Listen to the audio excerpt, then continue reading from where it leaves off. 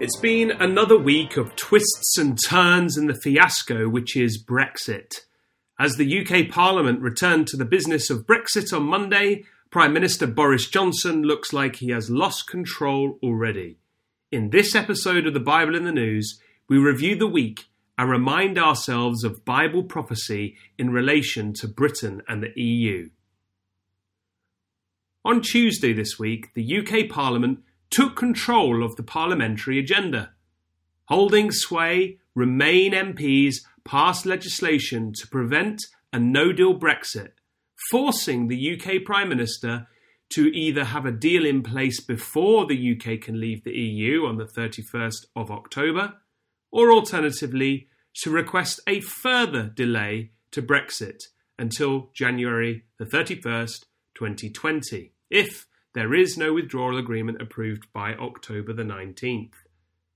Mr. Johnson stated on Thursday that he'd, quote, rather be dead in a ditch than delay Brexit, end quote. He has stated he will not ask for a delay to Brexit from the EU. The bill is likely to be passed by the House of Lords and therefore receive royal assent, required for it to become law before Parliament is suspended next week. This dramatically weakens the UK negotiation position and could derail any deal that is currently being worked on. Ironically, a few months ago, you may recall Theresa May took a deal to Parliament on several occasions, only for their MPs to vote against it. Also this week, the Conservative Party lost its majority, meaning it is even more difficult for them to pass any future legislation.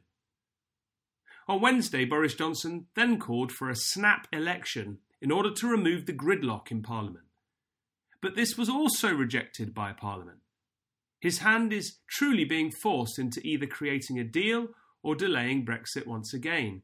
He has, it seems, completely lost control.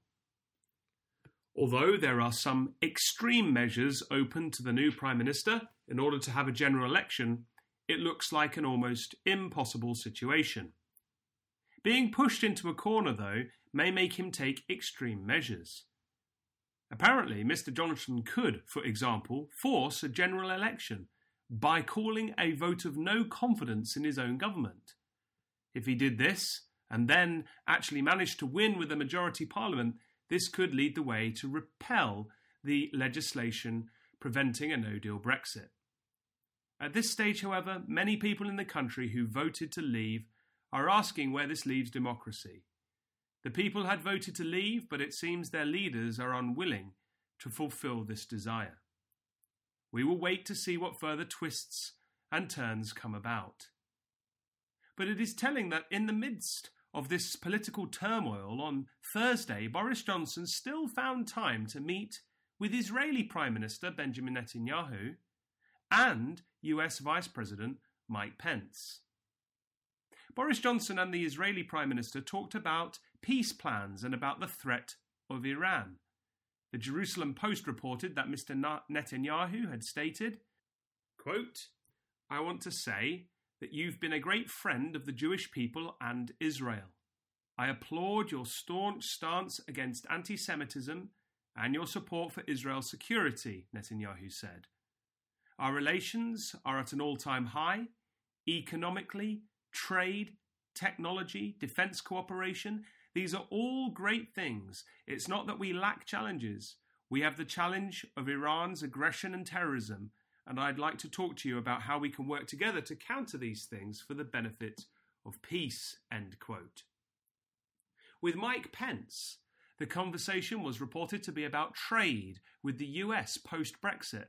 Mike Pence tweeted after the meeting, quote, as soon as Brexit is complete, we look forward to having a new free trade agreement that will make the ties that bind our nations together even stronger, end quote.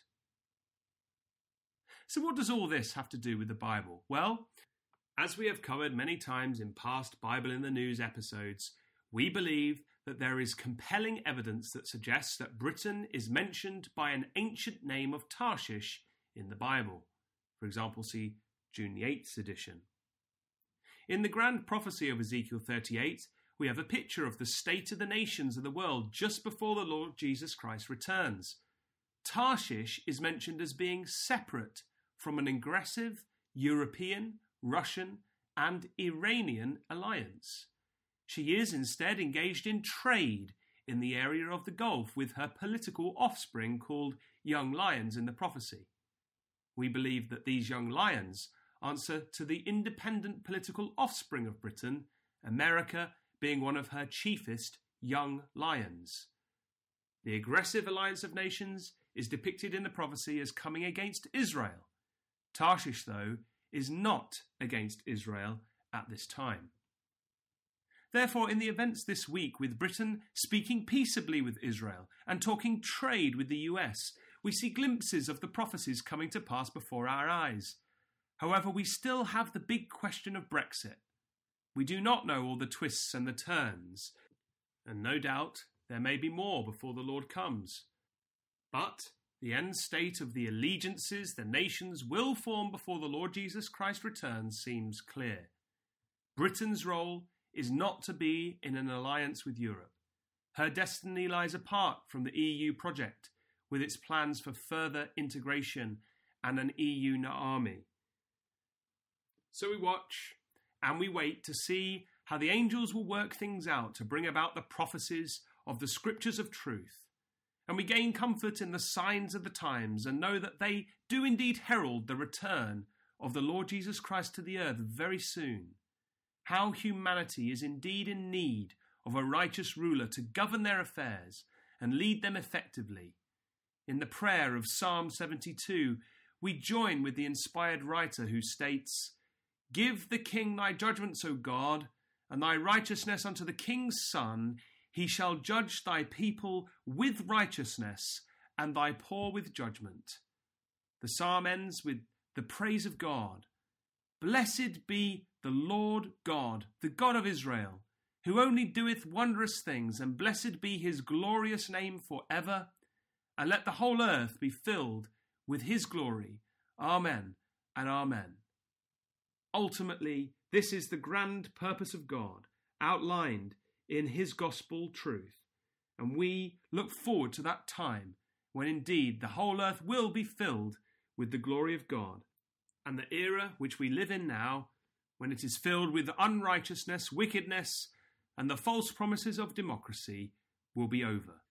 This has been Matt Davies joining you for another Bible in the News. Join us again next week as we continue to watch the dramatic twists and turns of the signs of the times.